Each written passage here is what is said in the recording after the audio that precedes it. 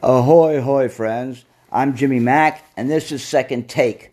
The only cost will be about a minute of your time to listen to this and then respond out loud, please, if you will. First, I'm going to talk about free will. You're going to say it out loud. And our American Indians, believed that the only worthwhile lessons in life were the ones that were learned the hard way. I believe they were on to something. So, here's 1 and 2. Say out loud, please, when you hang up. I have free will to choose between you good and bad.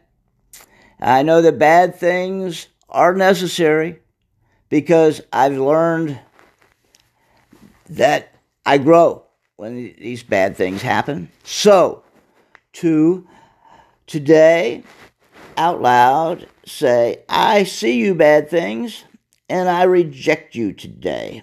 I only wish for the good. Please, when you hang up, say this out loud. Any variation of, not the exact words, but, however you feel, what you feel saying, that you have a free will to choose. I see you free will. I know who you are, what you are. And I know you may be necessary, but today I choose only good, not bad. Thank you for listening.